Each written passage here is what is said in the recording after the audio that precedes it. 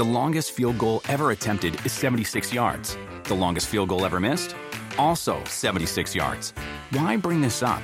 Because knowing your limits matters, both when you're kicking a field goal and when you gamble. Betting more than you're comfortable with is like trying a 70-yard field goal. It probably won't go well. So set a limit when you gamble and stick to it. Want more helpful tips like this? Go to keepitfunohio.com for games, quizzes, and lots of ways to keep your gambling from getting out of hand.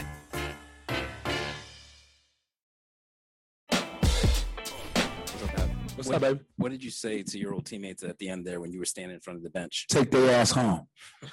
Long flight to LA. Take y'all ass home.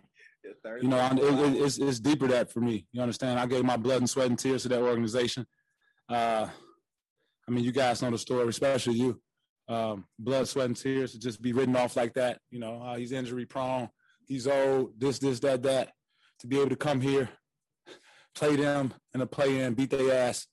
No other feeling, man. No other feeling. Yeah.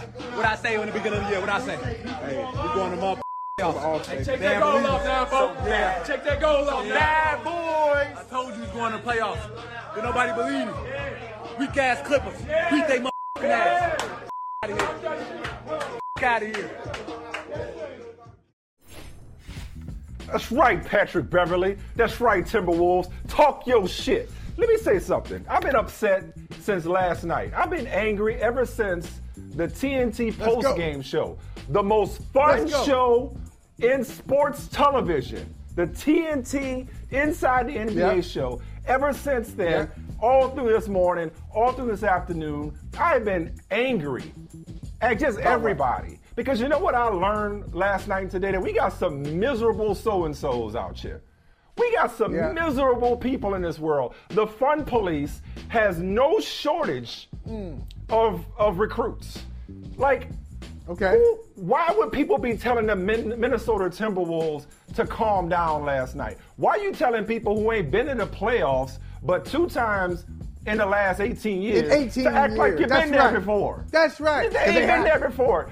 They haven't been there before. They don't know how to act. They don't know any better. And so isn't this the purpose of the play-in? To be a precursor to the playoffs? So let them celebrate. Let them enjoy themselves. And the last people I want to hear from cracking jokes on the Timberwolves for partying like it's 1999 and going crazy and get nuts is people like LeBron James. It's people like Kyle Kuzma. Because you at home watching. Yeah, you ain't done nothing. So hush. You've done something, but you ain't doing nothing this year but watching them. So, I mean, in a game in which Karl Anthony Towns scores 11 points, goes 3 of 11 from the field, fouls out with 7 minutes left, looks awful from jump. They looked overwhelmed at the beginning of the game. They were trailing by 10. And, of course, Patrick Beverly going to be on 1 because it's personal for him. So good for him. Good for them. That's right. Good for the Twin Cities. Good for the Timberwolves. And I don't think they were celebrating the end of something. I don't think they were celebrating a culmination. They were celebrating the beginning. This was a jumping off point. So that's why they jumped on the table. Michael, I'm so glad you agree with me because I knew my boy Michael Holley is not going to show up here and be a grumpy old man. No. I knew you wasn't going to feel that way. No, and first of all. Y'all overdoing it. Trying to be the fun First of all, police. as you know this, and like 99% of the world doesn't know it. But you know it when I say that Patrick Beverly is my spirit animal. Okay, you know, that's right here. That's in my lane. That's in my neighborhood. That's in my That's city. how you played. That's how you that played. Whole type, you were an irritant. That annoying, that troll, that irritant, that this dude just go somewhere. He ain't even that good. He making a lot of noise for somebody who scores 7 points. Sit down somewhere. No. I really respect that. And you're absolutely right. Look, if they haven't won in years and years, it took everything they had. The last time they were in the playoffs, remember what it took? It was similar. It was pre-play-in. It was the last game of the year. Jimmy Butler was there. They had to beat, I think it was Denver, just to get the 8th seed. Everything they had just to get in the 8. And then 2004, we know what happened there. They went to the conference finals. They had KG, MVP, all that stuff. But, hey, it's been tough sledding in Minnesota for a long time. It's cold there. They ain't got a lot to cheer for. Yeah, they make the playoffs with that team, a young team that has had a lot of L's over the years. Go ahead and do it. But I'm going to take it a step further. You know how much respect I have for the for the Memphis Grizzlies. We talked with Kelsey yesterday. Kelsey Wright Johnson. She said she'd much rather see the Clippers. I think the Grizzlies were rooting for the Clippers. This is a tough matchup, man. This is a tough matchup. Oh, yeah, and it's going to be fun. It's going to be fun. Because it's two teams and it's going to be that's close. Young it's going to be close. And hungry. Oh, I agree. But if you don't mind, I like to stay in the moment because that's what the Wolves did last night. Because I'm still just kind of like annoyed that we've become so fixated on the finals. We've become so fixated on the end that we can't enjoy the journey, or worse, let somebody else enjoy the journey. I mean, look, I don't like Patrick Beverley personally. Well, not personally. I don't have anything personally against him. But he annoys me, and I ain't got to play against him. I like it. But I was happy for him last night. If you don't have that kind of energy for somebody in your life, God bless you. You've lived a charmed existence. If you don't want to tell somebody from your past to get the F out of here because they doubted you and discarded you. So Patrick Beverley deserved to jump on the scorer's table last night. He deserved to shed some Denzel Washington and Thug tears all at the same damn time last night. Right. And here's the other thing, Mike. Just like from a game standpoint, just like respect. I'm talking about game, like industry, the industry. Mm-hmm. Mm-hmm. Look, I'll bet you, and I don't want to go too far, but I'll keep the number at like 10. I bet you there are 10 guys either in the G League, college basketball, or overseas. There are 10 guys who have more talent than Patrick Beverley.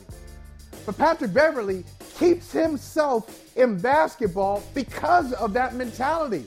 This is like, I just respect the grind. Like, I love guys like this, not just because, that was my whole thing. You relate back when I played. But most of us just guys who go from team to team, guys who have played for like 7 teams in like 14 or 15 years. Like in basketball, I'll tell you another example, a guy who was like this. Rick Brunson. Remember Rick Brunson back in the day? Rick Brunson played for he must have played for like 7, 8 teams, but he just found a niche and was able to hang around and make himself relevant, whether it was, 18 minutes a game as a backup or 10 minutes or just holding down the bench going from place to place because he was just into it. He had ability. You got to have ability. It's not like you can be a scrub. Sure. But you got to have that next thing. So I have much respect for Patrick Beverley and bringing that to Minnesota because Minnesota, talent-wise, Karl-Anthony Towns, number 1 overall pick. Anthony Edwards, number 1 overall pick. D'Angelo Russell, I think, was number 2. They got and talent. All-star. Yeah. But they need to learn how to win. Well, that's it. Yeah, I'm feeling it. And say what you want about Patrick Beverley. He's usually a part of winning teams. He may not be the driving force, but he's oftentimes the heart and soul of these winning teams. Going back to Karl-Anthony Towns for a second. Today is 2 years since he lost his mother, Jackie. So context matters. We just showed the photo of him hugging Jordan Woods, and people use that image as a way to crack jokes like, I don't know that anybody should need an excuse to hug Jordan Woods, if I may say so. But nonetheless, that's personal for Karl-Anthony Towns, given what he's gone through over the last 2 years. And the loss... The losses that he's experienced the last couple of years and what it's taken for him to get to this point. This is an all-NBA caliber player, an all-star player, greatest shooting big man of all time, who has been criticized. And last night certainly supported those criticisms, but as somebody that you can't win with him being your best player. Okay? Anthony Edwards, that dude's 20 years old. What is he supposed to act like? He's 20. And the other thing about this play-in, what a rousing success for the play-in tournament. Because they won 46 games this year, double their win total from last year. And the play-in is designed so that this is not some fait accompli. This is not some formality where you're just punching your ticket in. You got to earn it on top of the 46 wins you had. And the alternative was a loss that would have put you in a win-or-go-home game where if you won, your reward is the Suns. So this wasn't a championship last night, but it was significant nonetheless, and that's the point of this play-in tournament exercise. And Mike, you're so right off the top when you said, I hope we haven't gotten to this point where we're just above it all. Like, we act like we're not allowed to celebrate. We can't enjoy it because it's not the finals. So what's the point of that? We're paying attention. It's a big moment. It's something out of the ordinary. Why not celebrate? This is why this is one thing baseball gets right. And I know the traditionalists don't like it in baseball. Baseball gets it right. If it's a one-game playoff, the winner of that is kicking it. I mean, we popping bottles. Champagne. Okay. Yes. Okay. Yes. One-game playoff. Then you win a series. You popping champagne. You win a series. Here we go. Yeah. You popping champagne.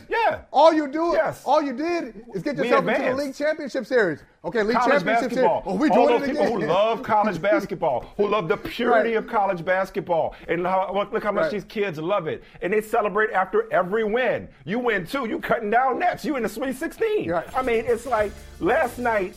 This was about grown men, relatively speaking. They're one of the youngest teams in the league, but grown men enjoying victory in a kid's game. And we got people that got the nerve enough to criticize him. What Sade said, never as good as the first time.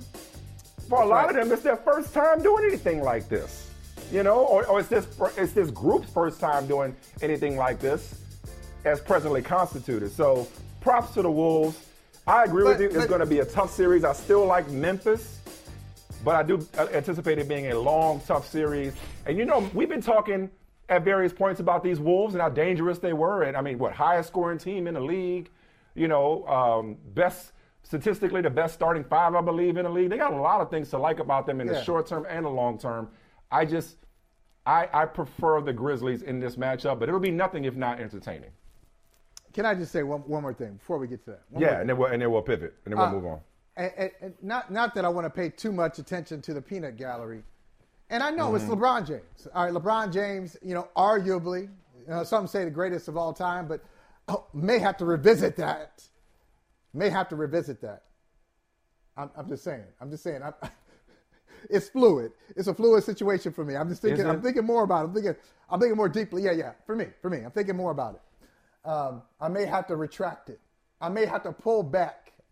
I'm going to pull it back. Anyway, but LeBron James, multiple champion, multiple MVP. I know we're not going there. What I'm saying is, yes, he's got some credibility where he can make fun of people celebrating a playoff win. Because he's been there. But I do remember. But hold on.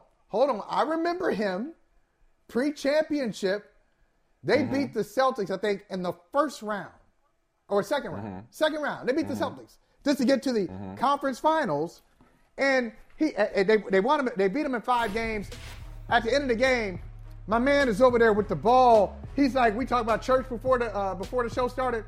He's over there having one of those silent prayer moments. Man, y'all beat the Celtics. In the second round of the playoffs. Why are you getting so emotional? Why? Because it meant something to him.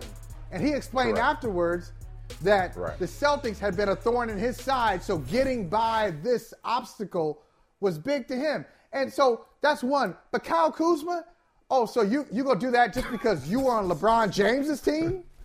You on LeBron's team since you got a championship? LeBron, but the Kyle Kuzmas of the world, you can't get these jokes off. And look, I enjoyed the memes. I enjoyed the creativity that was displayed on Twitter, but I hated how serious some people were about criticizing the Timberwolves for going overboard. But most important, I loved it for them. Your Celtics commentary was a great transition because meanwhile, in the first Eastern Conference play-in game, despite fasting, Kyrie Irving was both cooking and eating, and his former team, the Celtics, are up next. This is a journey with me and God, so, I appreciate the recognition on different platforms, but it's really sacred to me. It's really, protection I feel for my brothers and sisters that are doing the same with me. And, just a blessing to be able to do it and still be able to perform. It's not easy by any stretch of imagination. So you can't really take any moment for granted during the day. I don't really have time or the attention to give energy to any distractions.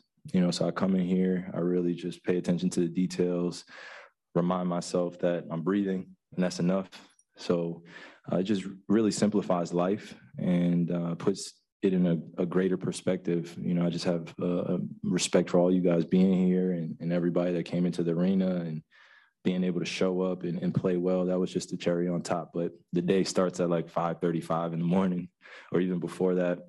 And, you can't really think about being hungry or anything like that. And it's just a fun journey. I'm enjoying it. And again, I'm not alone in this, and I'm grateful to know that. You guys obviously faced them a few weeks ago. What do you think the biggest key is to slowing the Celtics down? We can't let Tatum get 50. We got to be physical with them. Now they don't have Robert Williams, so they have less of a presence in the paint, and we could attack Al Horford and Tice. So them not having Robert Williams is huge.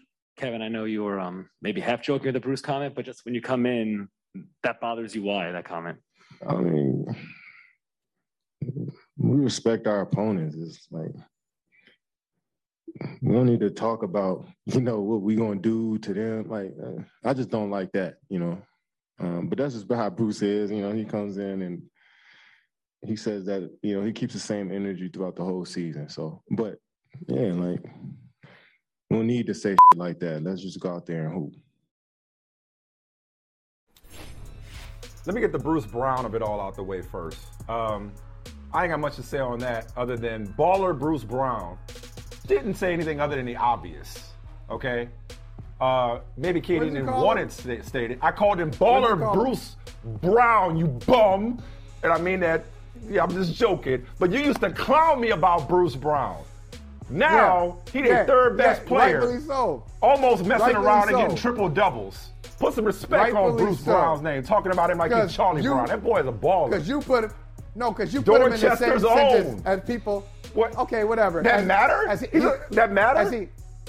Hey, look, you put him in the same sentence. He's a significant contributor. You were like, they got Bruce Brown? Just because you didn't know what he brought to the team. Anyway. I know what he I know what he brings. When you used to clown me, he did. Okay, whatever. Okay, I know what it's a blessing. It's a blessing for Bruce Brown. Kyrie was talking about blessings. It's a blessing for Bruce Brown that he's fortunate he's on the team with Kyrie Irving and Kevin Durant. Now stop. They're lucky to have him. Speaking of bringing it, Kyrie Irving. We got to talk about Kyrie Irving. Okay. 12 for his first 12. 34 points and 12 assists last night. 34 points and 12 assists last night. All right, from Kyrie Irving, who is he's not just a wizard. He's a sorcerer supreme. He is Doctor Strange. When Kyrie Irving is on one, he is one of one. There's really just a thing of beauty, a joy forever with him. He is just when he's on his game, I don't know that there's anybody quite like him. I'm not saying he's the best of anything or the great. I'm just saying there's just nobody quite like Kyrie when he's in his zone, when he's in his bag, right? So that's the first part. Second part, to keep with the superhero theme, this isn't Batman and Robin to me, where when it comes to Durant and Kyrie. For me, it's more like Cap and Bucky, where I'll take my chances in a street fight. So now that brings me to the Celtics. Because the take I did not like last night, but I understood it, but I didn't really like it, is that Brooklyn's bar, despite everything that they've had to go through, some of it self-inflicted, to get to this point, to get to the playoffs, that Brooklyn's bar is so high that we're judging them on the fact that they did not blow out the Cavaliers, who I think you thought were going to win that game last night. So it's the Cavaliers made a run and made it interesting. So that's some kind of indictment of Brooklyn. Oh, well, Durant and Kyrie can't do this every night. Says who? Well, they have to. We'll see. Against Boston, Michael, and this is where I pass it to you, because I'm sure back in your talk radio days or even on your NBC Sports Boston days, y'all about to have a field day with this series with Kyrie coming back. Oh, yeah, it's great. It's great. Bro, the callers would be lighting up the lines. Bro, I can't call it because here's the one thing I cannot see in this series. I cannot see Brooklyn, even with Robert Williams out, running roughshod over Boston. I don't think Brooklyn wins a short series. I could see this going a 6 or 7 game with either team winning it Or I could see Boston making quick work of Brooklyn. That's how much I respect Boston, even without Robert Williams. It wouldn't shock me, despite the firepower that the Nets bring to the table, it wouldn't shock me if this were a 5-game series with Boston advancing. The only thing that would shock, so it's a hard one to call because of this dude and Kyrie Irving. It's a hard. I'm infatuated with their ability, just the two of them, with enough help from the likes of Bruce Brown and others, obviously. But the Celtics, man, they're so freaking good, even without Robert Williams. Until again, that's the only result that would shock me in this series is if Brooklyn ran through Boston. That I don't see. Anything else, I can see it. Yeah, great. I mean, look, it's a great series and a lot of great storylines for obvious reasons. And, you know, you think about it, these teams played last year, and what a difference. So last year in the playoffs, Brooklyn did exactly that, Mike. They made quick work of Boston. They beat them in 5 games. And the game that Boston won, they needed to scratch and claw and everything they had at home to beat Brooklyn. So last year, Boston has no Jaylen Brown because he was out with a wrist injury. And Brooklyn had Kyrie, had James Harden healthy. Obviously, Kevin Durant had Joe Harris on the bench. They had that was probably Blake Griffin. That was probably the apex for that group, right? That was probably the apex for that group of that iteration of the Nets. They looked amazing. They looked amazing in that series. Then remember they went in and then Milwaukee was next, and then they kind of steamrolled Milwaukee the first 2 games. Yeah, they're like, Harden this is unfair. Yeah. And then so I would say this time last year, Brooklyn was marching toward something special. And it's a little different now. And also, I left out Brooklyn on the bench last year. One of their assistant coaches, defensive-minded assistant coaches, was Ime Udoka. And so now Ime is in Boston. Jaylen Brown is healthy. Yeah. James Harden's gone. Joe Harris is hurt.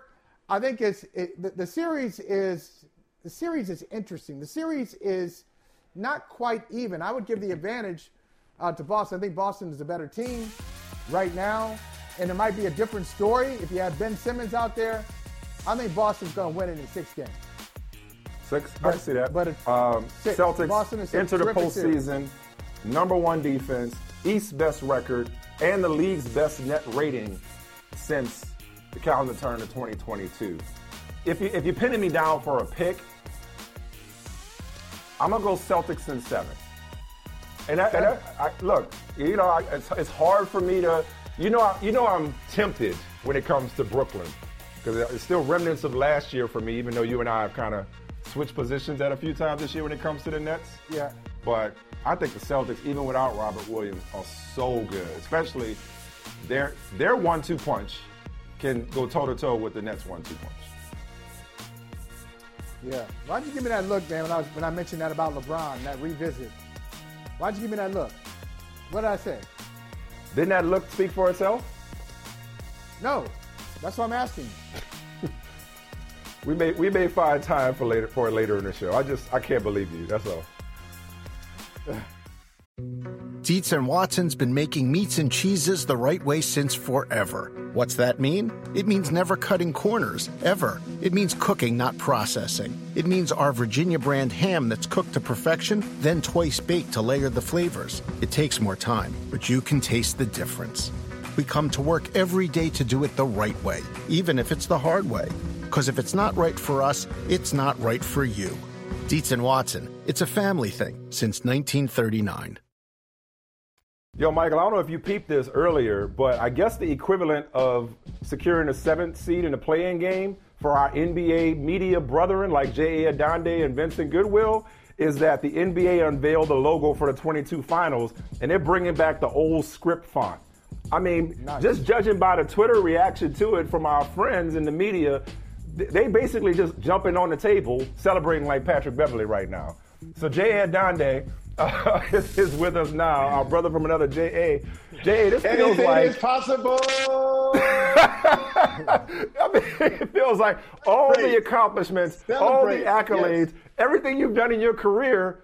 Where does this rank, J.A.?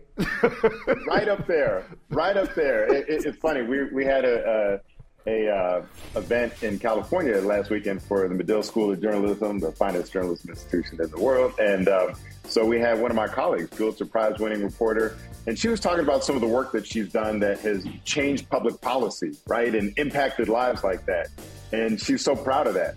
And I was thinking, what have I done? I said, one, at that point, I feel like I helped rid the NBA of the scourge that was the hacka whoever philosophy, all that fouling away from the ball to just turn it into a free throw contest. Notice we haven't seen much of that the last few years. I'll take responsibility for that. I will also now share responsibility along with our boy Vinny Goodwill and Dave McMenamin and Howard Beck, among others, who have been championing this cause. And so we can all collectively exult and rejoice and feel proud of this accomplishment. The Script Finals logo is back, and the world is a better place for it. Look at that logo. It's beautiful. They kind of went understated, though. But as you pointed out, they kind of went understated on the F. Like what? They're holding back. It's like they wanted to do it, but they're not sure. Right. Why? Why hold old back? F was majestic. Look at that long swoosh. I wonder if, in part, that F, the swoosh on the F looks like the Laker S and the Laker logo.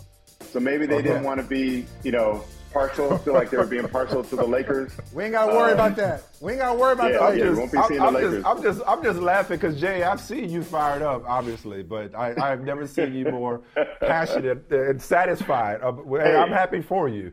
Michael, I'm proud of you. I feel as strongly, I'm I'm as passionately in support of the Script Finals logo as I am adamantly against the NFL draft and the disproportionate amount of attention we give to the draft. Okay, all right. Moving right along. Moving right along. How do you feel? But I mentioned you're on the table like Pat Beverly. Michael and I were just railing against all the old heads and young people who had the nerve, many of them from the couch, to clown the Timberwolves for not acting like they've been there before when they don't really get there enough to act like they've been there before, especially this group. Where do you come down on Patrick Beverly standing on the table and Anthony Edwards in the Rocker celebration in Minneapolis? They were just there like 3 years ago. So it's not like they hadn't been to the playoffs since the KG era. Karl Anthony Towns and to a large extent this group has been there before. Anthony Edwards first time. Anthony Edwards first time. Patrick Beverly has been there before. And I know it was deeply personal, for him to go back against the Clippers. In some ways, it reminds me of, remember in 95 when the Orlando Magic with Horace Grant beat the Chicago Bulls, who had basically let Horace Grant go the year before. He previously played there. And remember, they carried Horace Grant off the court after they won that. So that reminded me a little bit, that was after the second round.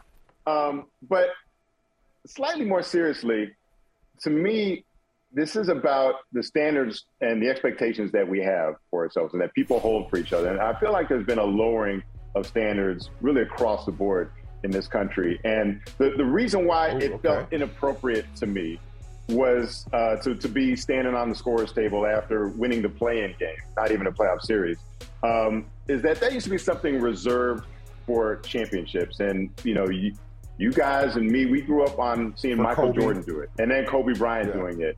And so that was something that you do after the championship. You don't hold a parade after winning a first-round series. There's certain things that you need to wait until you've accomplished it. And I think there's something to be said for restraint, for not indulging your urges. I'm sure there's plenty of times when people wanted to jump on the scorer's table and felt happy, but you know what? It's not appropriate at that time. You should hold restraint. If you're trying to lose weight, can you restrain from pissing on a parade that they shouldn't be throwing? Like, come on, Jay. Mike. I'm not saying they should be punished. I'm saying they deserve all the mockery that they got. Yes, they should be clowned for it. They shouldn't be punished. They shouldn't be sanctioned. Nothing like that. But yes, you can get clowned by the TNT inside the NBA guys and all that. You can get clowned for basically holding a parade, for jumping on the scorer's table after winning the play-in game. You're the number 7 seed. That's what you achieved. No, they're just a kid. Hey, look. The Minnesota Timberwolves are just a kid getting picked on in the cafeteria. Because you tell me the context. You tell me the context of Rip City from Dame or the bye. Was that in the NBA Finals? My man grabbed the mic. He didn't jump on the scorer's table though, and one thing he did, and something else I thought this was comparable to. So there's that iconic picture. They all dogpiled on him, and he's got that stoic expression on his face, looking. It's like almost like a fish-eyed lens. Mm-hmm. Also, just like the real calm thing. He didn't jump on. He just bye-bye. Remember when Derrick Rose hit that shot to beat Cleveland in a playoff game, and everyone was running to hold him up? He was just like, to me, that's cooler. If you can be calm and stoic in that moment, when that is your moment, and your reaction is to just, that's cooler than jumping on the scorer's table early in the playoffs. So to me, be like Dame, be like Derrick Rose. Don't be like Jordan and Kobe until you've done what Jordan and Kobe did. They probably ain't gonna have a sniffer scorer's table in the championship anytime soon. You got to celebrate. You got to celebrate. Making up these rules. And actually, I'm revising that. So the only reason I was giving conference finals is because I thought that iconic shot of Patrick Ewing raising his arms when they went to the NBA Finals in 1994. I thought he went on the table for that. He actually didn't go on the scorer's table for that. That was on the ground. So I'm actually. This is why we need to edit butter in Twitter. This is why we need to edit butter. Let these people live. Because to me, you shouldn't be on the scorer's table until after you've won the NBA Finals. I'm revising it. NBA Finals only. That's when you should be on the scorer's table. I covered this game, Jay. I covered this game with Michael Smith.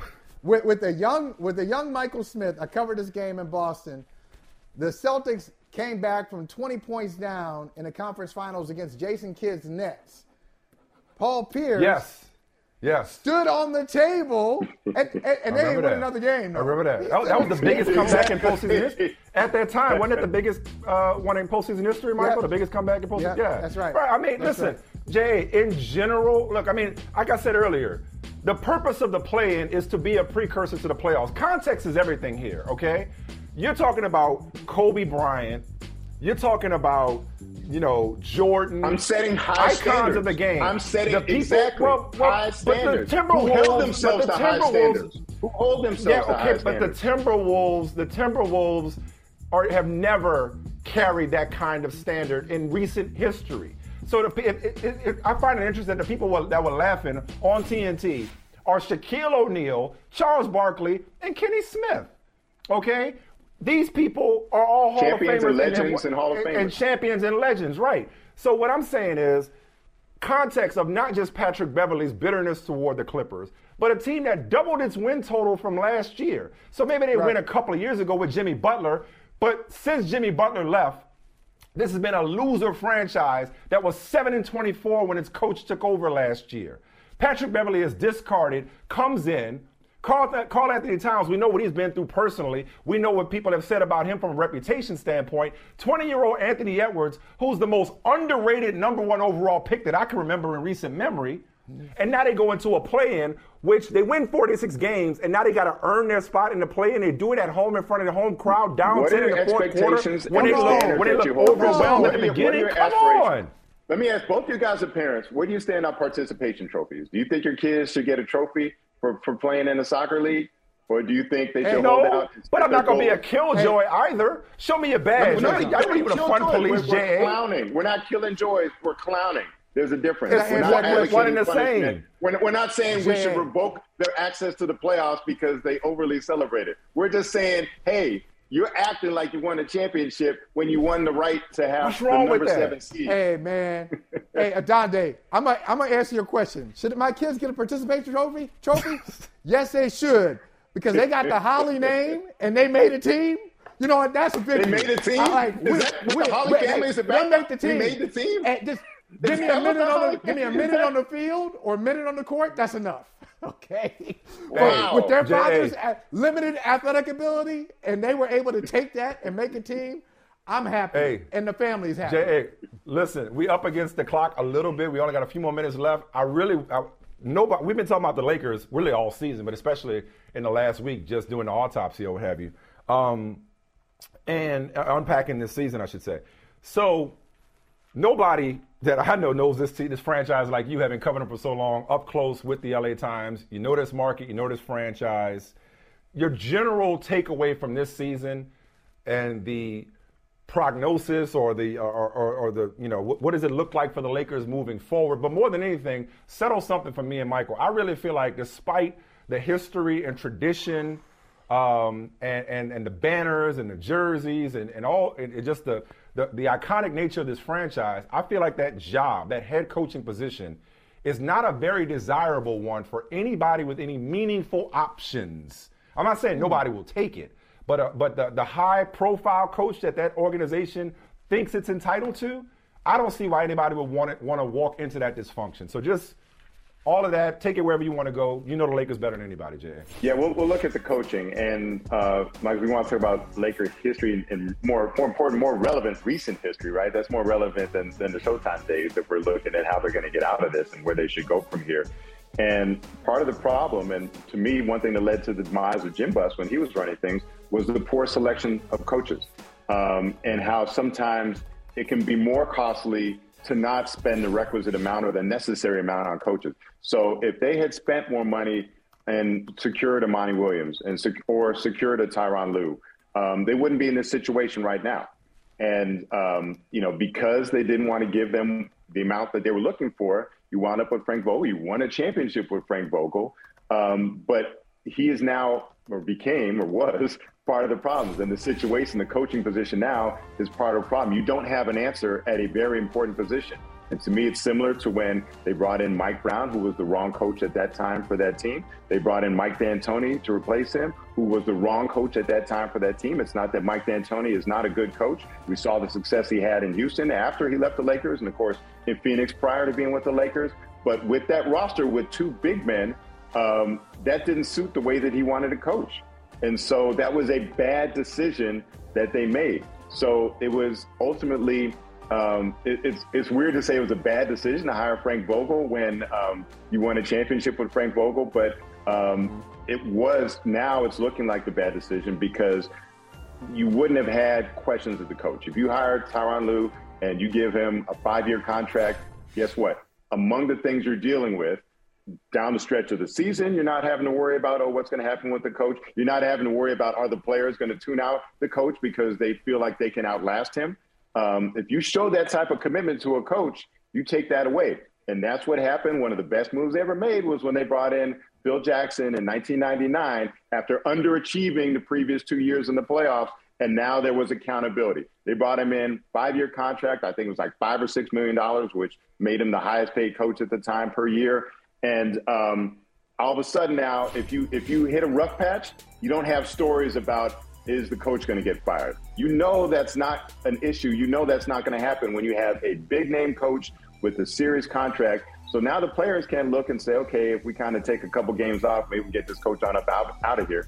Even if they don't like the coach, they have to continue to perform because they're more likely to get shipped out at the end of the year than he is. You've got a big coach on a big contract. Yeah. Hey, so Jay, we appreciate you, man. And we do. And I heard, you know what I heard him say, Mike? That the job is desirable. I heard him say the job is still desirable. Okay. It's still a high profile job. Yes. You know what I want to say? You know what I want to say, Michael Holley?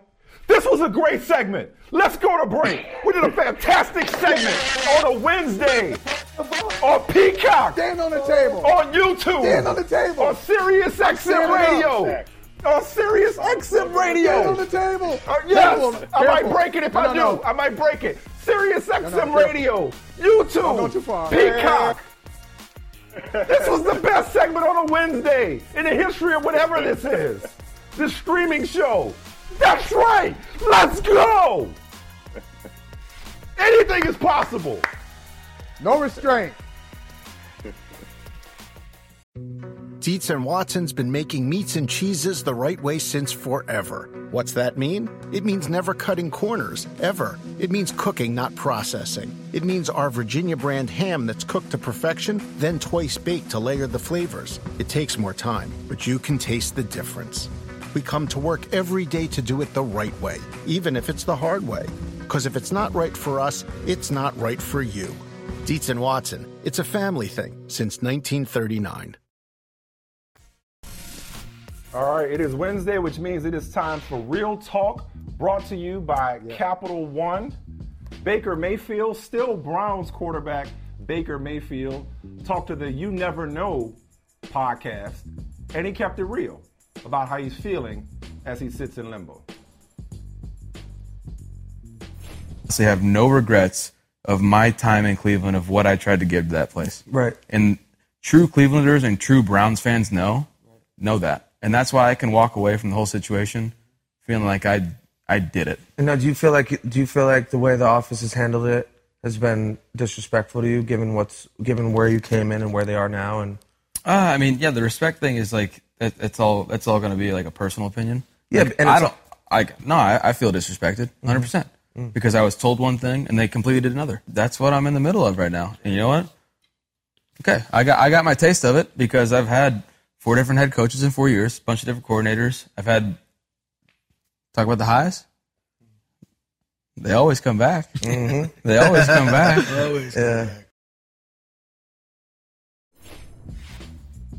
First of all, Baker Mayfield is entitled to feel how he wants to feel. Feelings aren't right or wrong, they just are. So if he feels disrespected, that's certainly his right. Emphasis on entitlement. So you have no regrets. I guess what I don't understand is, I guess I agree and disagree at the same time. Should Baker Mayfield feel disrespected based on the inner workings and the conversations that he's had with the Browns and his status as the starting or franchise quarterback, and the entitlement that comes with being a number 1 overall pick? So you think it's your job and you don't have to earn it year in and year out, and you should have the long-term extension? Yeah, and listen, if I were him, I'd feel more than disrespected. I'd be restless as hell because he's got these golden handcuffs in the form of a fully guaranteed $18.8 million salary that's kept him in limbo. Like, I'd be going crazy right now. Hell, I could kind of relate to it. I'd be going crazy right now if I'm sitting there knowing I'm not the quarterback of this team. And I'm stuck with I'm stuck like Chuck with a team that not only doesn't want me, but has upgraded from me. But I maintain the Browns have mishandled this situation because they basically told Baker Mayfield, we want you unless we can get somebody better. We'll settle for you. And then when he was like, trade me, he was like, nah, you coming back. And you going to perform under these circumstances. Knowing that, again, I'm not going to say the B word, quarterbacks, especially this one, are unstable creatures. They're unstable creatures. And you can't treat them any kind of way and just expect them to grin and bear it. So, of course, he feels disrespected because he feels like he's better than he actually is. The truth of the matter is, I don't know. I don't know about I know we disagree on how good he is. I don't think he deserves much better. The Browns in 3 out of his 4 years have won exactly 6 starts with him at quarterback. It's not like he has been consistently good enough to warrant somebody not looking for an improvement at quarterback, especially when that improvement is, sexual misconduct allegations aside, a top 5 quarterback. Okay, let me just point out a couple things. And I agree. I agree. Baker Mayfield should feel disrespected. And the reason I feel like, and mine. okay. I think I think they did. Bro, you be caping up for Baker something serious. Because you know what? You like you some Baker Mayfield. I don't know if I go that far. But I'm going to say I can relate to what he's saying because I keep going back to the context. You said last conversation, we were talking about the Timberwolves, you said context matters for the Minnesota Timberwolves. Well, context matters for the Cleveland Browns too. He mentioned 4 head coaches, 4 coordinators, chaos. He's been hurt. The Cleveland Browns have equaled chaos for a long time. He leads them to their first playoff win first playoff appearance in a generation, first playoff win in 26 years. They get 11 wins. They beat their longtime rivals, their tormentors, really. Yeah. Not rivals, tormentors. The Pittsburgh Steelers. Yeah, there's no rivalry there. Yeah. They give him a little. He gives them some stability. They gave him some stability, and all of a sudden, relatively speaking, they can't even deal with him in an honest manner. So I think that is disrespectful. Look, you don't have to think. Baker, no, they were honest. They were honest. They were too honest. What were they dishonest about? With him. I thought they told him, we're only gonna upgrade from you if we can get a top 5 type quarterback. I thought that's what they told him. Is there something else that I'm not aware of? They weren't straight up with him about their intentions, publicly or privately, until they had to be, until they got caught. So it's not being honest. When people say, hey, I was honest with you. No, I caught you. I forced you to be honest. You were lying to me, but then when it became obvious that you were going to do something else, now you're going to admit to it. That's not honesty. That's entrapment. I forced you to say something that you weren't going to say on your own. So I understand where Baker Mayfield is coming from. Can you blame him? But let me ask you this. Can you blame him? What? Can you, let's do me a favor. Let's set aside. I know this is a bit, you blame the Browns. Okay, do me a favor though, before you expound on why you blame the Browns. Okay. For purposes of this conversation, I would like to, as best we can, just stick to football. Because you can't really talk about Deshaun Watson without talking about the 22 civil suits that he's facing for sexual assault, sexual misconduct. That's right. You can't.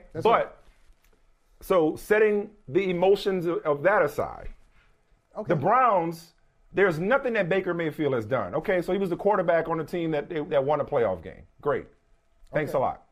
There's nothing that he's done other than be drafted by their former general manager, John Dorsey, number 1 overall. Right. There's nothing that he's done to suggest that the Browns somehow wronged him by getting Deshaun Watson, the football player.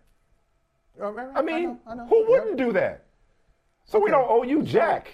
I don't owe you an apology for improving my football team. And that's the point. The only thing the Browns did wrong, to me, is not recognize that this dude ain't built to handle that. Because most quarterbacks aren't. That's not an indictment of him. He's a quarterback. They're sensitive. I know. I used to be one a long time ago in high school. Okay? Yeah. So other than that, any other position, you know what they do? They upgrade. You got to compete for your job. You got to fight day in and day out to hold on to your job at any other position. So they go get Deshaun. They didn't just get anybody. They didn't get Mitchell Trubisky to go to your other favorite quarterback. Right. They went and got Deshaun Watson. They didn't bring in competition because there ain't no competition with Deshaun Watson between him and Baker Mayfield. So exactly, how can you blame the Browns? Okay, this is going to be difficult because, I like the people involved. Like, I like Andrew Berry. I like him personally. Yeah. No doubt. But we got to call this out here. We got to call it like we see it.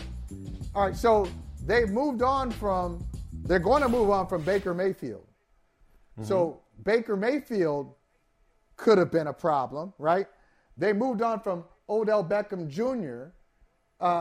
He could have been a problem, but before he got hurt, he looked like one of the best players in the Super Bowl.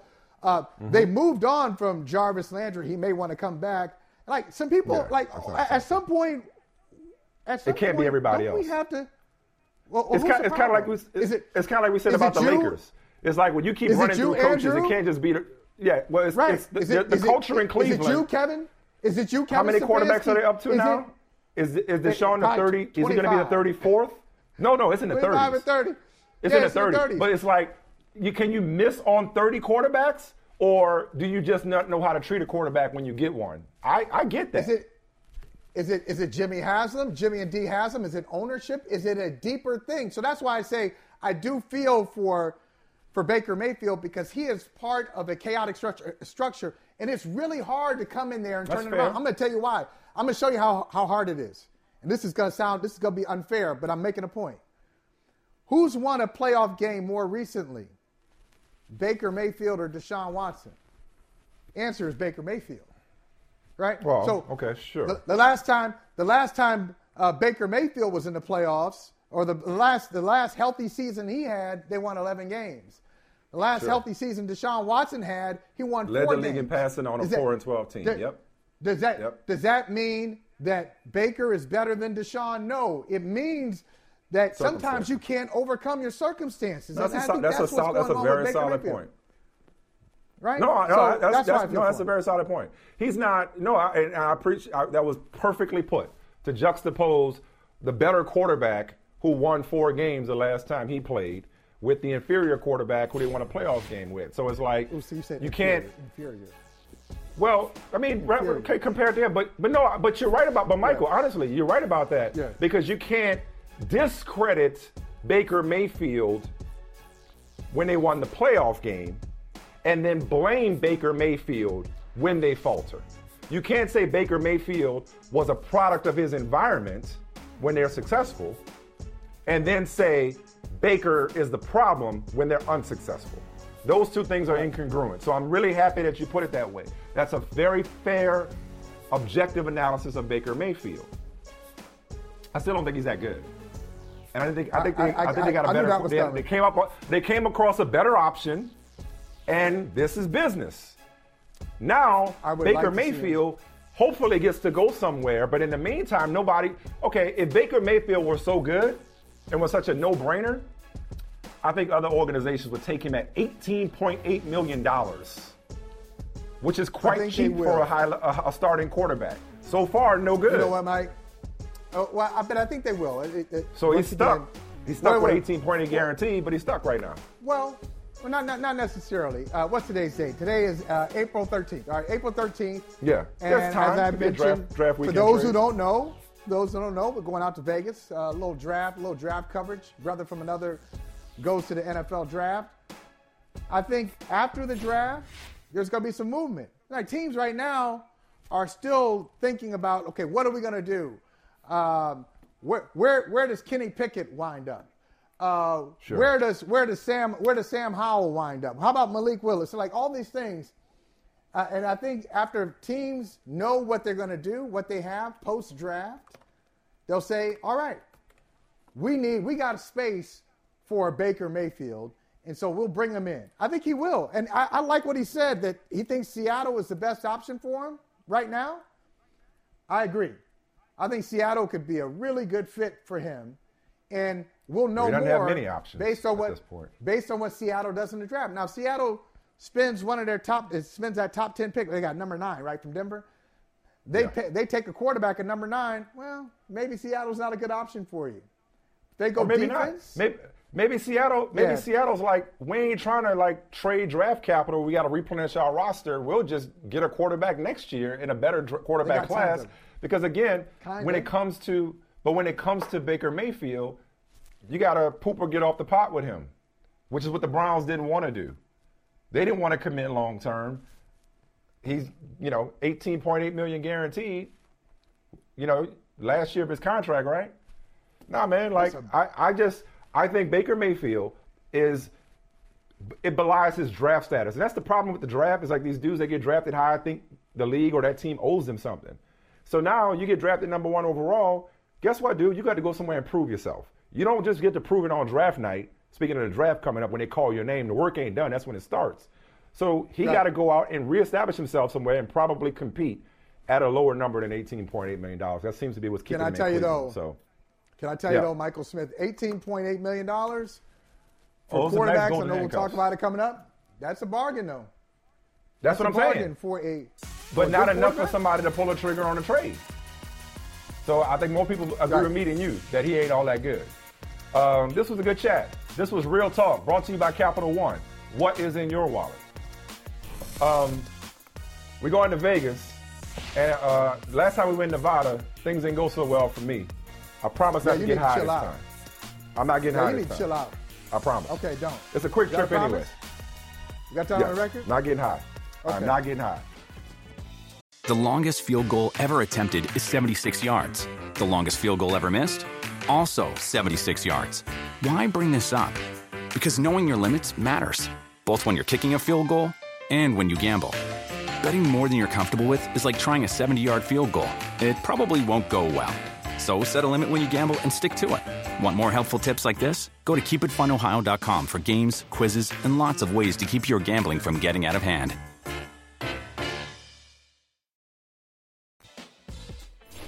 How essential do you think it is that Steph does get a scrimmage before he returns? It's essential. Like, we're not going to play him without getting a scrimmage. The whole team will need a scrimmage, given that we generally play every other day, and all of a sudden we have 6 days between games. That's pretty unique. So everybody will need a scrimmage, but it would be irresponsible to put Steph out there in a playoff game without having scrimmage time before.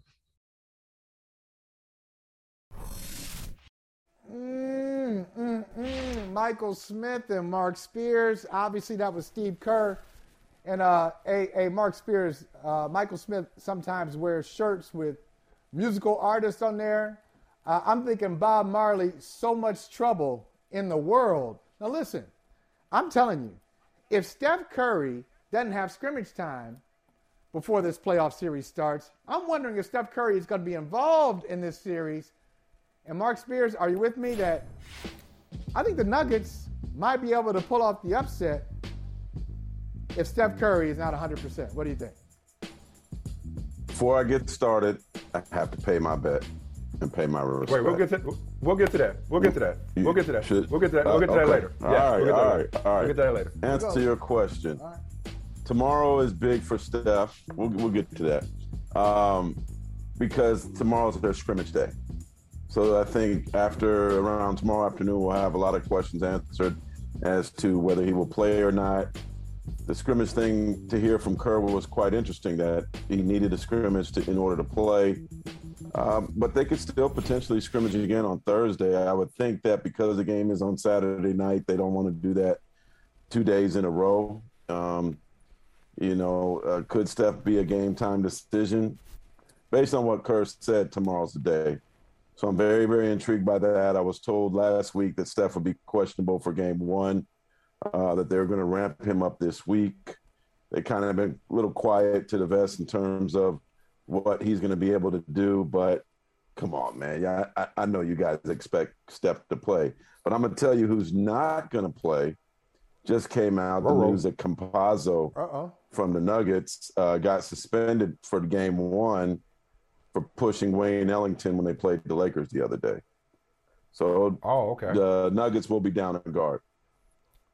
But, you know what I thought you were going to say just now? Oh, go ahead. But I was going to say, but okay, even if Steph plays, do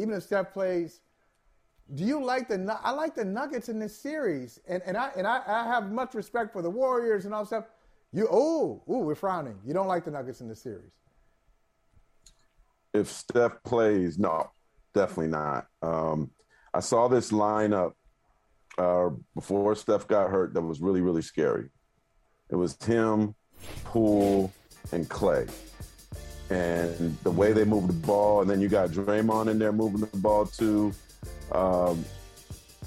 Looney's a really good passer as well. That was just too much to deal with from a perimeter standpoint. And I think you'll see a lot of that. And if you watched how Clay played at the end of the regular season, Clay's back. Clay's back. And now he's in a position where, at minimum, he's going to have a day off between games. There's not going to be any back-to-backs. And so game 1 and 2, he's had a lot of rest before game 1. Obviously, before game 2, it's just a day. But between game 2 and game 3 is a 3-day rest. So that also could play in with Steph, where they might say, let's bite the bullet game 1, play game 2, and then Steph will have several days off in between. If Steph plays, I just think there's just too much firepower offensively for the Nuggets to match it, especially if their second and third best players aren't playing. I thought you were going to say, who else is not playing?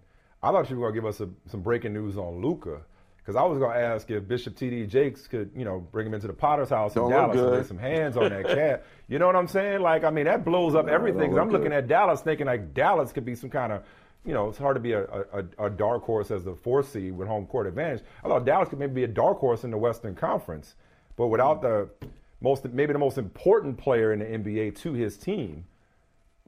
That could change everything in the playoffs. But you're saying it's not looking good for game 1 and not looking good for the series, or what do you know about that injury? Those calf injuries take a while, man. Yeah. And when you were dealing with a superstar like that, you tend to err on the side of caution because you don't want to risk more injuries. So I'm, at least for the first couple games, man, I'm expecting Spencer Dinwiddie and the miracles. And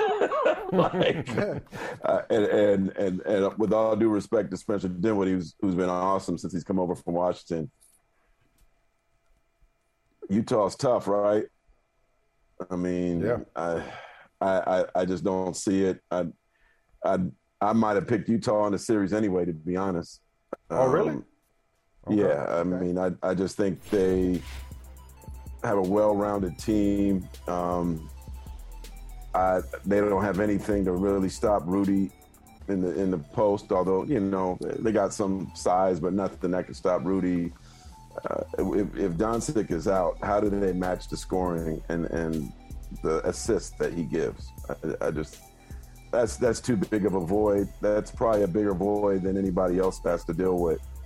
And they haven't had him gone for a lengthy amount of time to probably, you know, pretty much know how to adjust without him, although they have 5 days of practice this week. So, no, I picked the Jazz in 6, actually.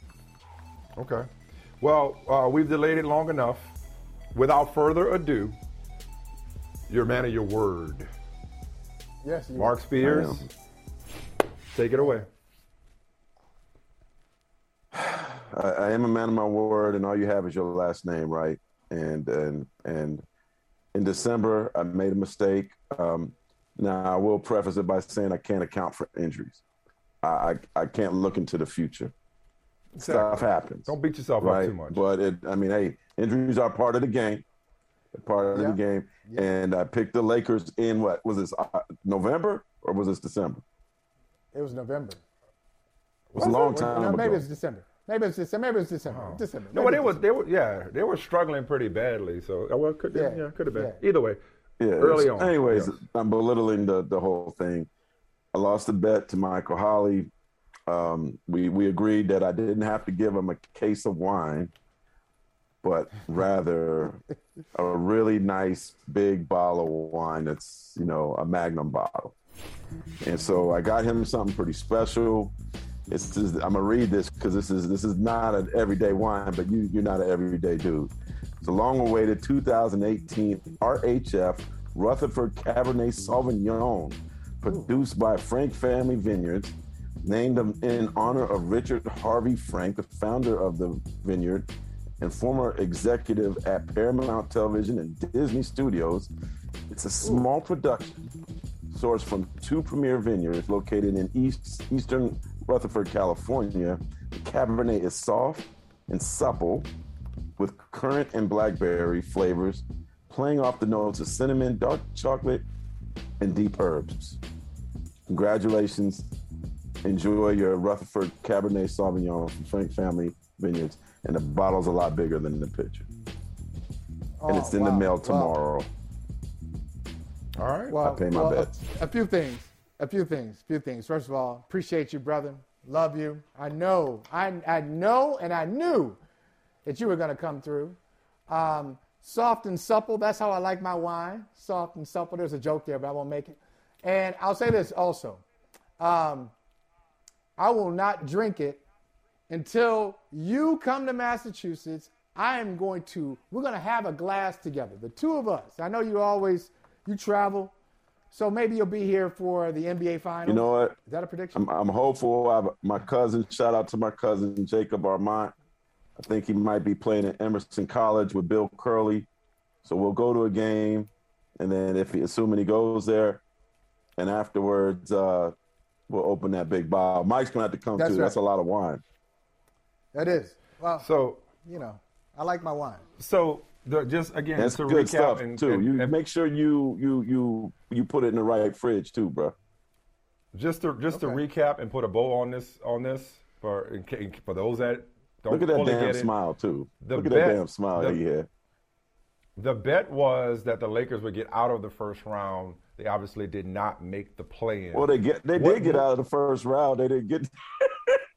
Technically, maybe right. Well, out of the first round, yeah, they got up out of there. Sure, they out of the country probably at this point. Yeah, that's one way of looking at it. Not the way you anticipate. Most of us anticipated. What moves can they make to get out of this mess is the question. Both at head coach, given the dysfunction when it comes to who's running it, a lot of cooks in at their kitchen, but also Russell Westbrook. I saw a report, a rumor, that Indiana rumor about Hield and Brogdon for Russell Westbrook in a first-round pick. That feels too good to be true for the Lakers.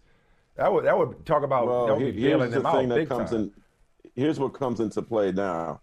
Now that Russ is in the final year of his deal, he's easier to trade. Right. So now you have teams that are like. But they still don't want a first-round pick with it, right?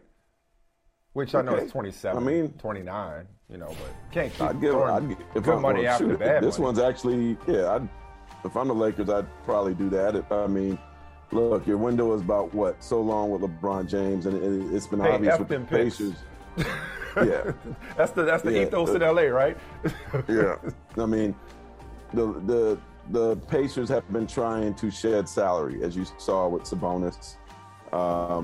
They even flirted with trading Turner as well. So, I mean, perhaps there certainly is a possibility there where Russ makes like 40. He's in the last year of his deal. They could shed a lot of contract. I'd still keep an eye if they're willing to trade the pick with Houston as well, because, I mean, I wish John Wall would have played. I wish he would have just decided to come off the bench so we could have – I think he would have helped his stock if he did play. And, you know, perhaps they may decide that John Wall, with his catch and shoot abilities, could be a big pick as well, or a big trade.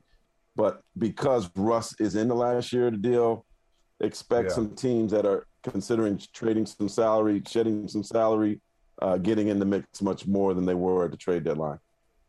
If they could get Brogdon and Hield after all of this, I don't know. Yeah, That's but a- that's but a- Mike, that- you know that's what? a game They changer. wanted Hield bad before, remember? They wanted him last year. Yeah, right. Yeah. That's a game changer. They get both But- of those dudes. But Hield is good, but Brogdon, I mean, first of all, you have to deal with contracts, both of those contracts. And doesn't Brogdon has some injury concerns. I mean, that's the thing with him. I like him when he's healthy, but he's join kind the club. of on the, it would be great to have Brogdon and Anthony Davis on the same with team. him. I'd roll the dice with him because he's another guy that catches, shoots well. He's a really good complementary player. I think he and Hield would give them the shooting that they would definitely need. In terms of coaches, you know, there have been a lot of names, but I do hope that they consider two guys that are already on the staff, David Fizdale and Phil Handy, both who have a lot of respect from LeBron James. I hope they get interviews and the opportunity to at least get a shot at the job. But I mean, I keep hearing names, but when I hear names, to me, if it's not connected to LeBron James, like, to me, it doesn't make sense. He's the best player on the team. He certainly has a lot of power on that team. Haven't they listened to him enough?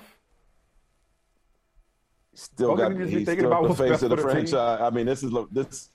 Well, it's funny you say that, because there's a report that he made, and we got, let's sneak this in. There's a report that he may eschew signing the extension that he's eligible for this year and just play out next year, the last year of his contract.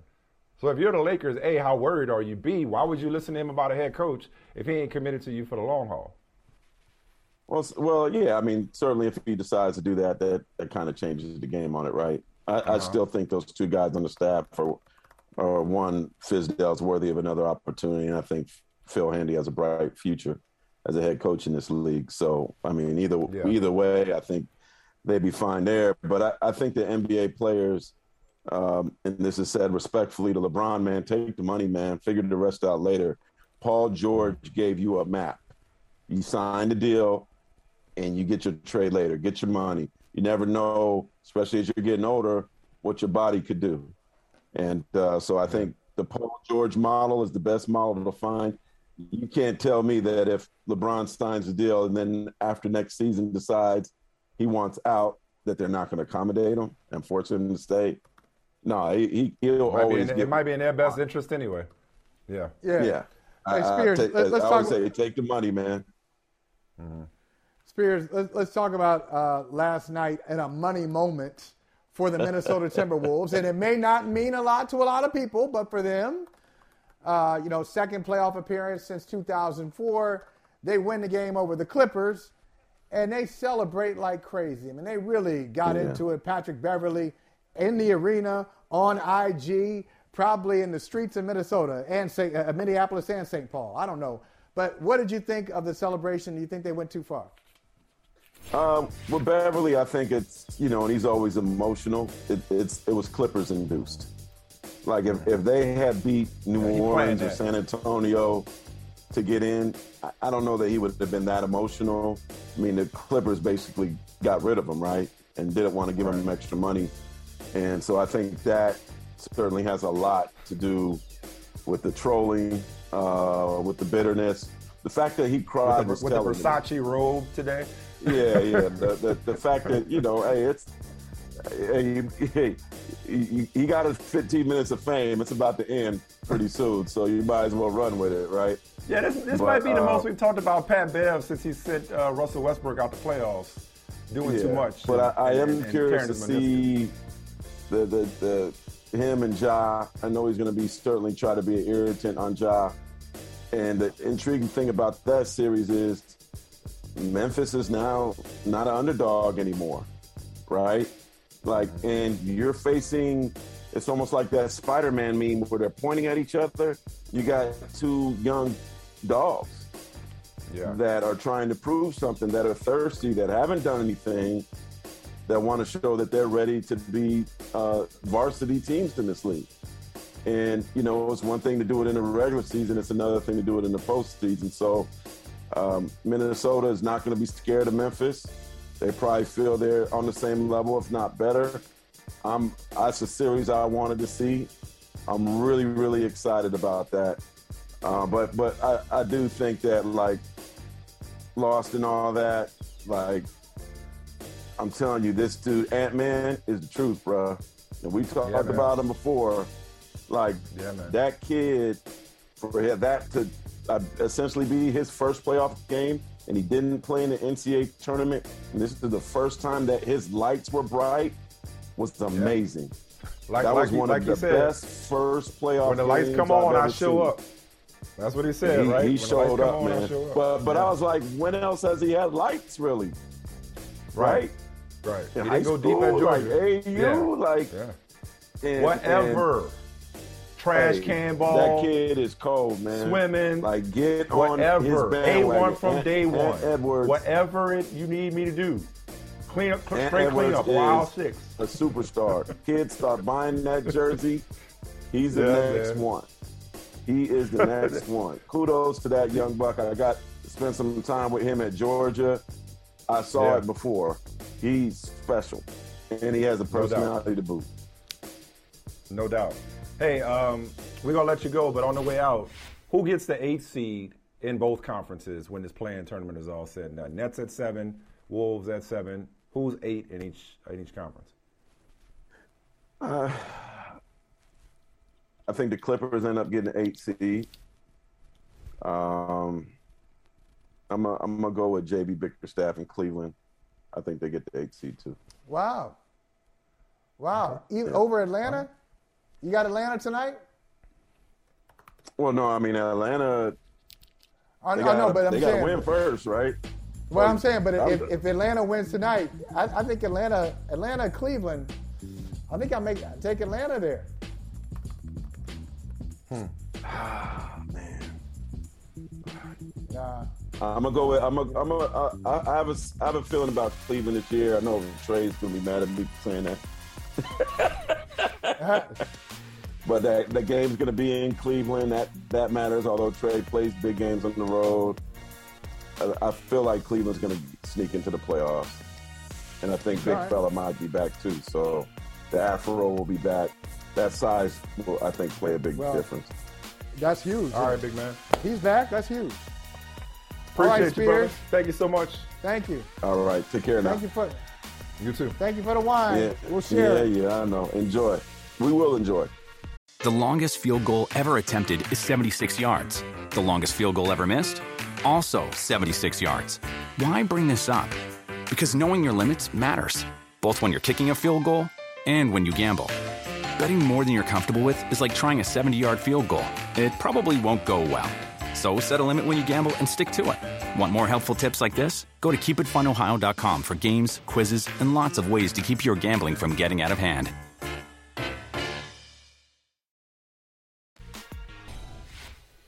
Oh yeah, Mike. I got my email.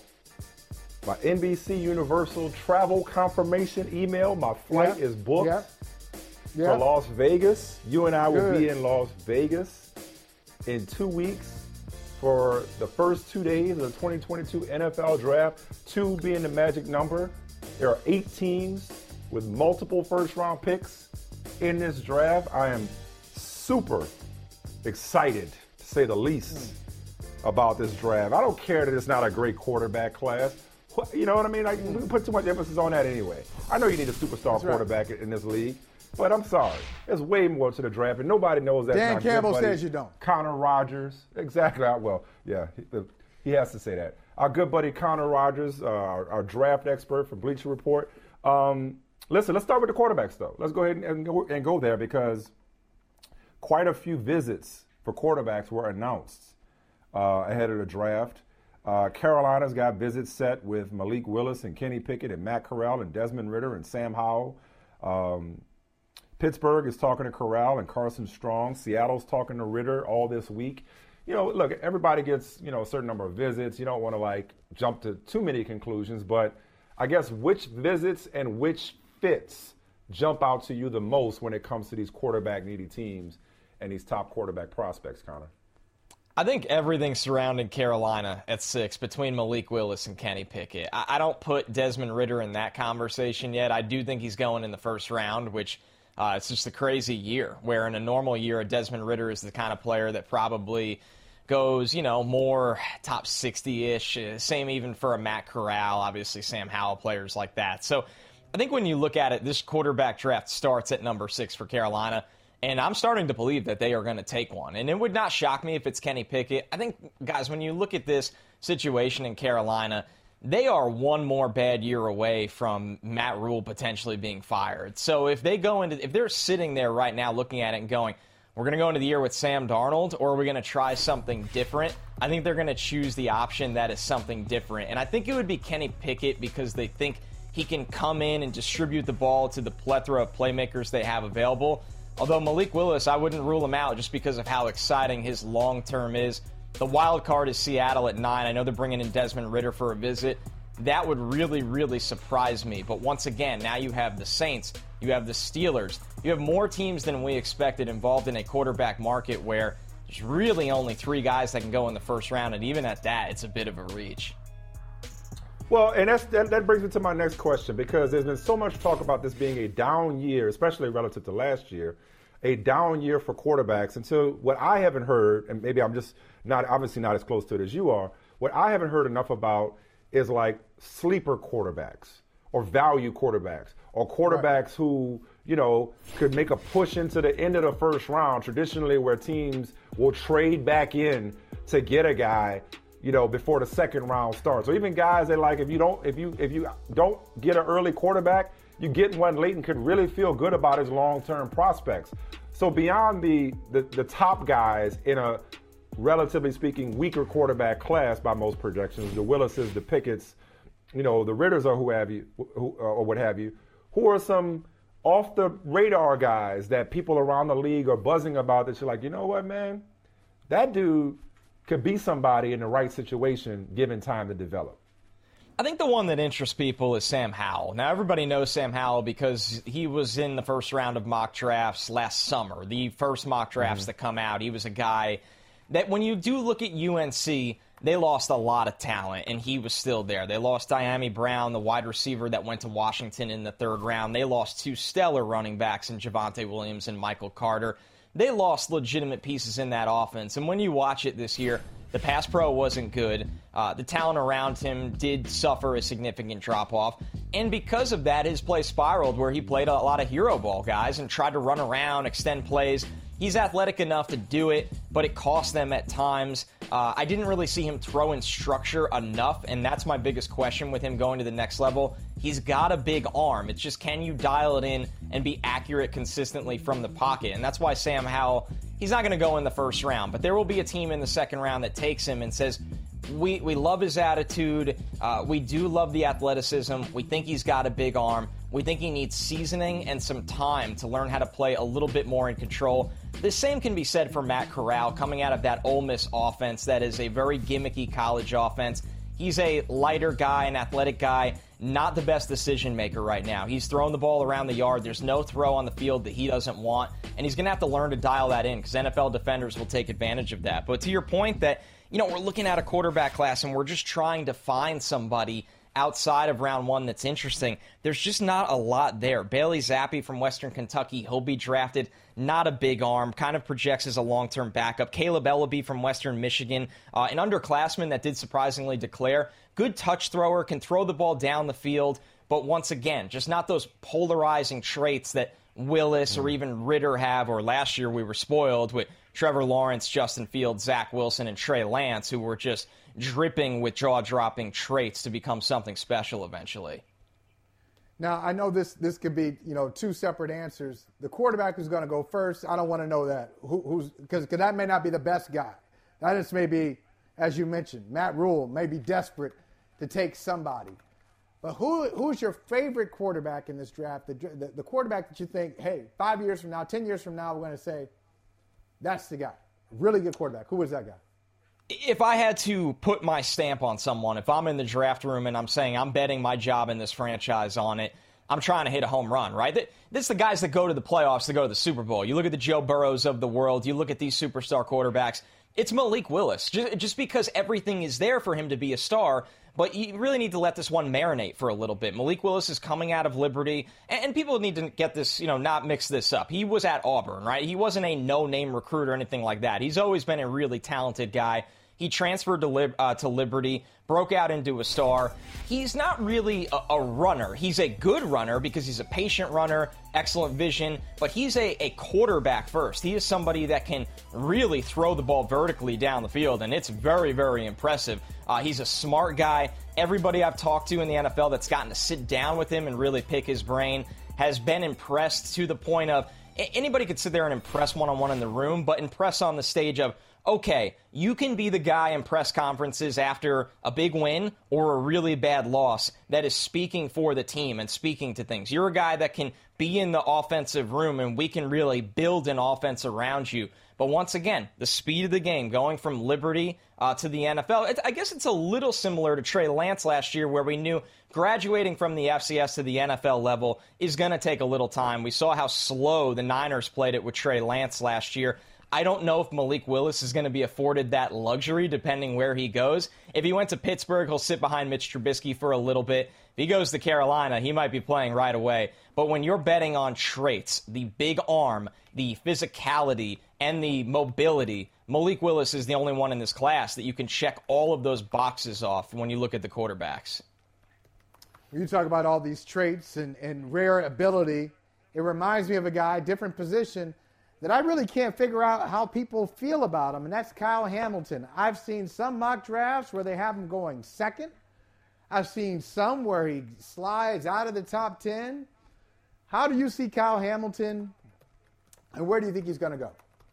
I think the best case scenario for Kyle Hamilton is going number 8 overall to the Atlanta Falcons because they just need good football players right now where they'll go, we don't care that he's a safety, we just need talent, and he's loaded with talent. He's a no-brainer top 8 player in this class. And then it starts to become a question, right? We know Seattle's not going to take him. I don't think the Jets are going to take him at 10.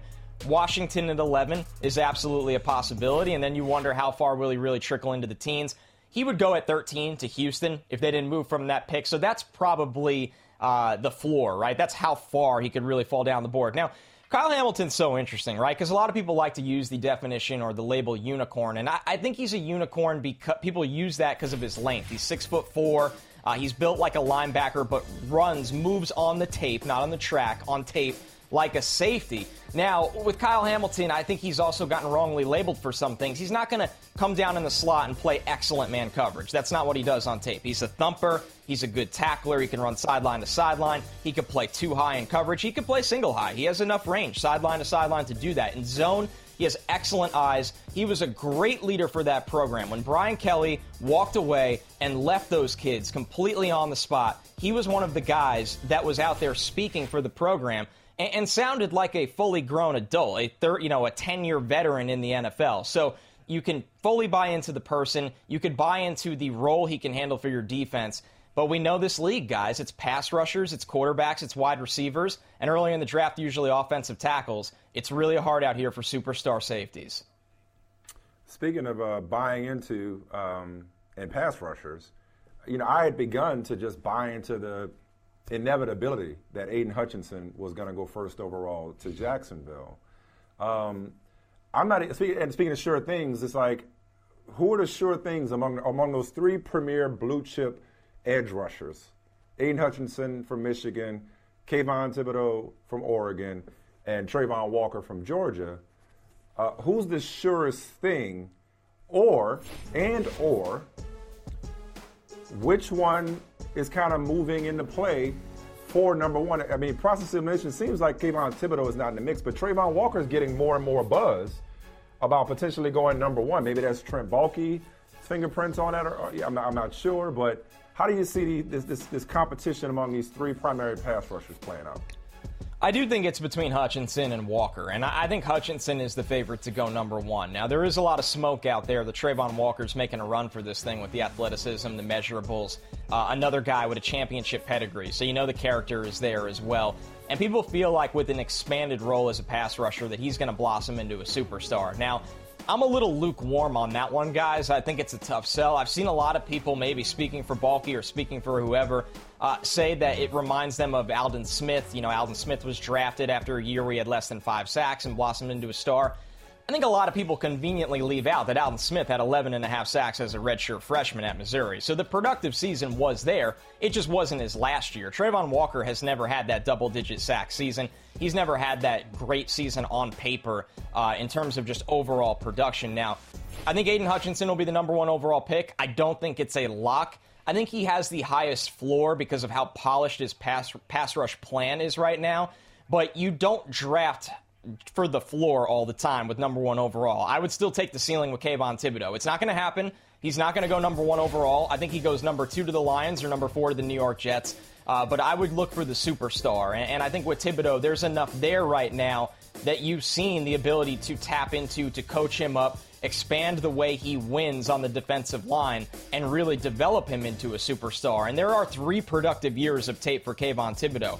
You cannot say that about Aiden Hutchinson or Trayvon Walker right now. So I find that, interesting that we don't have that argument a lot. A lot of people fear the one-year breakout, and I have no problem with that. Hutchinson had a tremendous year. Trayvon Walker, in his own way, more against the run than against the pass, had a really, really good year. But when you look at Kayvon Thibodeaux, at least in the 2 full seasons, 2019 before the pandemic season, and then this year in 2021, he was tremendous and got better over that time at Oregon.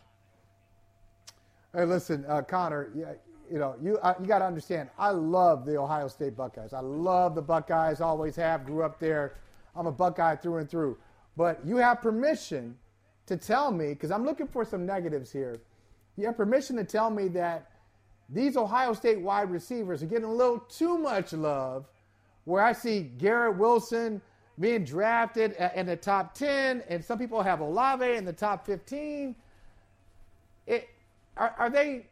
Is this too much? I mean, I know they're good, but have we gone too far with the wide receiver evaluation? Go ahead and tell me. I want permission to rip them.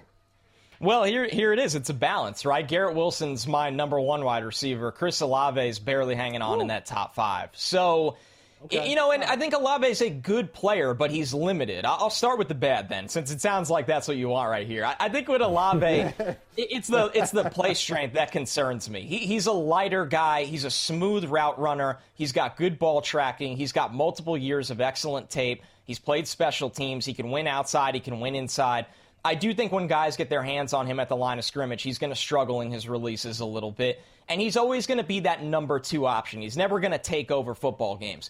When I look at Garrett Wilson, I see the polish in the route running. I see the ability to win before the catch. Tremendous at the catch point, guys. A different level of strength compared to Olave, where it's the tracking, it's the strong hands, it's the vertical leap, it's the body control in the air, where I don't care that he's 6 feet tall. He plays like a 6'4" wide receiver. I think before the catch, he reminds me of Calvin Ridley. He tested way better than Calvin Ridley, and he's got juice after the catch. I got to see him in person this year. It's incredible what he can do with the ball in his hands, the ability to make guys miss. So I would be comfortable building an offense around Garrett Wilson. I can't say that about Chris Olave, and I think there's just guys ahead of him that are so much more physically impressive, whether it's Drake London, Jameson Williams' speed, Treylon Burks' physicality. Olave will be a good player in this league for a long time, but he's a complementary player in this league that is paying wide receivers $25 million a year. And that's why you're seeing a lot of teams, I think we'll have at least 5, maybe 6 wide receivers go in the first round. They want cost-controlled wide receivers for at least 3 to 4 years before those big contracts come up like we're seeing with DK Metcalf, A.J. Brown, and most notably Deebo Samuel right now. You earn your money every day, Colonel Rogers. This is your time of year. Thanks for bringing your A game, the brother from another man. It's always fun to talk to you. We could do it all day. We won't monopolize your time like that. Hopefully we talk to you next week, and definitely the week after that when we take this show on the road to Las Vegas. Appreciate you, man. Keep up the great work. Oh, you got it, guys. I love talking to you. Have a good one. Thanks again. Thanks, Connor. The longest field goal ever attempted is 76 yards. The longest field goal ever missed? Also 76 yards. Why bring this up? Because knowing your limits matters, both when you're kicking a field goal and when you gamble. Betting more than you're comfortable with is like trying a 70-yard field goal. It probably won't go well. So set a limit when you gamble and stick to it. Want more helpful tips like this? Go to keepitfunohio.com for games, quizzes, and lots of ways to keep your gambling from getting out of hand. Bro, can you imagine? Well, first of all, a little NFL free agency news. Stephon Gilmore was in Indianapolis today. So on one hand, the AFC could continue to add talent in this arms race in that conference. I mean, the Colts, borderline playoff team last year with Carson Wentz, upgraded in my mind. I think you agree with Matt Ryan this offseason. Yeah. Adding a Stephon Gilmore would be fantastic. But I was more excited by the prospect of the F them picks, F that cap, Los Angeles Rams adding Stephon Gilmore. That tickled my fancy when I saw that. I was like, can you imagine Stephon Gilmore as your number 2 corner? You avoiding Jalen Ramsey and throwing at Stephon Gilmore? Now, you obviously have to take all jokes aside, a lesser deal than what he probably thinks he can get on the open market. I don't know. But I'd love to see him with the Rams. I know, right? Who knows what kind of cap they're working with? I don't know if he has to take a lesser deal. What's up, Leslie? What are you doing? What are you working with? What kind of secret pouch do you have that the rest of the league hasn't figured out? It really makes me wonder. I'm entertained by it, just from just compared to the way the rest of the league does business. Now, I was making some phone calls, Mike, and having some conversations with some people. You want to call some people? You want to talk to some people? Got to call some people. Let's do it and get out of my house before Bonnie gets home. Yeah. Good. I don't want to get divorced, okay? No marriage counseling, no trial separation. I'm going straight to divorce. It's going to be a divorce. I was talking to some people, and they said, look, it's fun what the Rams are doing, but it's not sustainable. I said, you don't think it's sustainable? I said, no, it's not. Because of the cap, eventually, they said the cap, they said it really is just like a credit card. But does it like need a credit to be? card. You got to pay it eventually. Eventually. You can keep pushing it back, pay a little bit here, defer, pay a little bit, spend some more. Eventually that bill's going to come due. Now, I'm enjoying it from a football perspective. Now, from a financial, real-world perspective, I kind of understand. I do. But wait, the credit card respectfully thing scares me. Okay, but respectfully from the person who said it's not sustainable, why does it need to be sustainable? Because the person, like, you won the Super Bowl. That's the goal. Wait a minute. So it's already paid off. You've already got what you in it to win it. They won.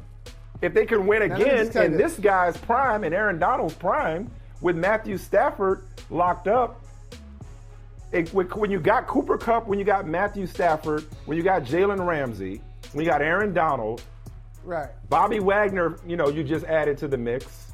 When you got that group, what does sustainable mean? He ain't building for 10 years from now. You're trying to maximize this window.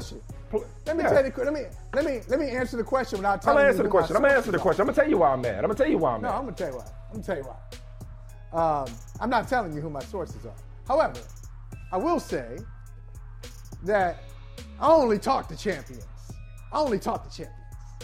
So this is someone who has won multiple times. So someone who has I'll say this. Someone who is familiar with being there more than once. Let's say it that way.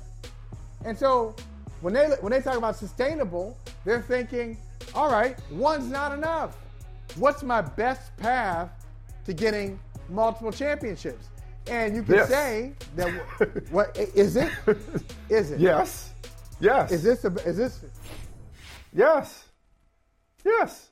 Like they are okay. When you couple this is the best path. The migration of talent to the AFC. You couple the migration of talent to the AFC with what the Rams have done this offseason. The Rams, to me, with all due respect to Brady's Bucks, are the clear-cut favorite in the NFC. The Rams are. Yeah. We'll see who survives the AFC. The Rams won the Super Bowl, and one could argue have come back better this offseason. They kept the band together, added Allen Robinson at wide receiver. They didn't keep the band together. They did not. They didn't keep the offensive coordinator going to Minnesota? Hey, Von Miller was a pretty good bass player. Von Miller was on drums. He was on drums. No doubt. That's a significant departure. But for the most part, they're the Temptations, they may lose a member, but they're still the Temptations. Don't do it. Okay? Von Miller and Eddie King. Okay, fine. Von Miller and Eddie King Jr. Okay? All right? They're still the 5 heartbeats. They still got a damn good squad. Okay? Von Miller's great. But they've been bringing in Bobby Wagner. They may bring back Odell Beckham with this meaningless cap they have. Sustainable to me means are we trying to win for the next 5-10 years? No, of course this bill is going to come due. But in the meantime, let's have some fun. If I can get a Super Bowl or two, damn that credit card bill. But see, you know what? But I don't. You know what? I want 5 years. I want the most opportunities. So you're right. The Rams have a great opportunity this year. But I'm thinking I want a 5-year window. It's unrealistic, but that's why I want a 5 to 7 year window. I don't want to just win. I want to win 3 of them. I want to give myself the best opportunity to get 4 in 7 years. I want a bunch. Yeah. So, okay, we won last year. Good. I'm just greedy now. I want what the Cowboys did. Okay. Pre-cap. Okay. Pre-cap. Well, there you go. So you know what the Cowboys did? Sign Stephon Gilmore. Bring back Odell Beckham. That's how you have what the Cowboys have. That's how you build a dynasty. Have done. I want a lot of them. I want to do what that Kansas ain't never gonna City, be done again. I don't know that. I feel the like Patriots? I got a shot at it. Patriots ain't never gonna be done again. Okay, how about the front end or the back end thanks for of putting the that Patriots dynasty? Because besides they had Miller, 3 and 4. Whitworth retired. They had 3 and 4. Then they had 3 and 5. So front end they won 3 out of 4. Back end 3 out of 5. That's what I want. I'm looking for something like that. Ain't nobody doing that again. Like that's because the common denominator is because there ain't nobody who have another Tom Brady. Nobody did it before. That was once in a lifetime. Nobody did it before. Brady. Nobody's gonna do it again. Just Brady. I'm saying like they were able to retool around a dude that played for 20 years. Well, wait a minute. So hold on, bro. Hold on. You were right. Let's go back. You were right about the fact that I think it's an overstatement to say they brought the band back together. They brought the core back. But Whitworth retired. That's no small thing. Hecker was a great punter. Forgot about that. So Sebastian Joseph there is a big pickup for the Chargers. So I still like their core. I still like the team. They have made a living off of maximizing compensatory picks and late round picks. I don't expect Les Snead and Sean McVay to do any different this draft. They'll be all right. Let me ask you this. More than all right. I don't know if you know this guy. You might know him. But remember, we had a guy came on this show, brother from another, on this day, this year. Hey, they came on this show, and he said that Tom Brady, who now has 7 Super Bowl titles, he said Tom Brady was going to win 10. Right? I did. I thought he would threaten 10. Okay. I said he would threaten 10. Yes. Okay. Because I had him winning last year. if you think Tom Brady's going to threaten 10, absolutely somebody can do 3 and 5. Or 3 because he no. Play more than I was saying the Patriots you would never see the Patriots again. Like that sustained 20 year where you're in contention year in and year out, and you end up with 7 out of 10. That's what I'm. Half though. I'm not. Forget about the 20. Take it down to Michael, something manageable. It seems like you're going backward, man. It's not like you're going backward. You hated the Rams' business model on the front end. You came around once the results materialized in the form of a Super Bowl win. Now you're going back to the credit card. Oh, it's the bill, the salary cap. Oh, these draft picks is not sustainable. That's why. Oh, you know what? This is good. Who cares? You know what this tells me? This is what it tells me. That's why Sarah's in charge of the money. It ain't you. Sarah's in charge of the money because you're reckless. Oh. You just say, I'd still be paying off that Discover card from college if it wasn't for Sarah. See? Shame on you.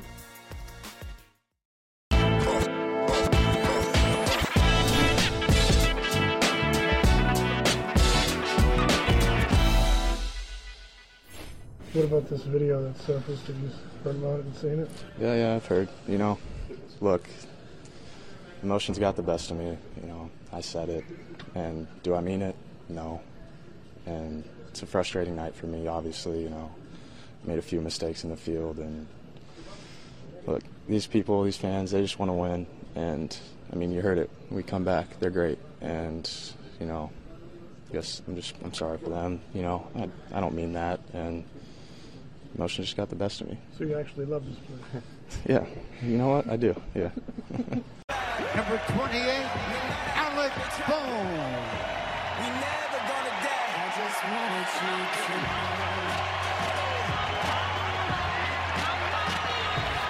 to. Nothing more powerful than a prompt, sincere apology. Especially when you're apologizing to a fan base that probably agrees with you in many respects. Because he meant it when he said it. And he said what he meant. I tell you what, Alec Bohm, it is clear that he is a player in more ways than one. He knows how to apologize. That's right. And look, that's right. Know how to apologize, own it. And what he meant was, sometimes I hate this place. And everybody can relate to that, right? Sometimes I hate it. Philadelphia Pensy. That's the residency. That's the residency. The longest field goal ever attempted is 76 yards. The longest field goal ever missed? Also 76 yards. Why bring this up? Because knowing your limits matters, both when you're kicking a field goal and when you gamble. Betting more than you're comfortable with is like trying a 70-yard field goal. It probably won't go well. So set a limit when you gamble and stick to it. Want more helpful tips like this? Go to keepitfunohio.com for games, quizzes, and lots of ways to keep your gambling from getting out of hand.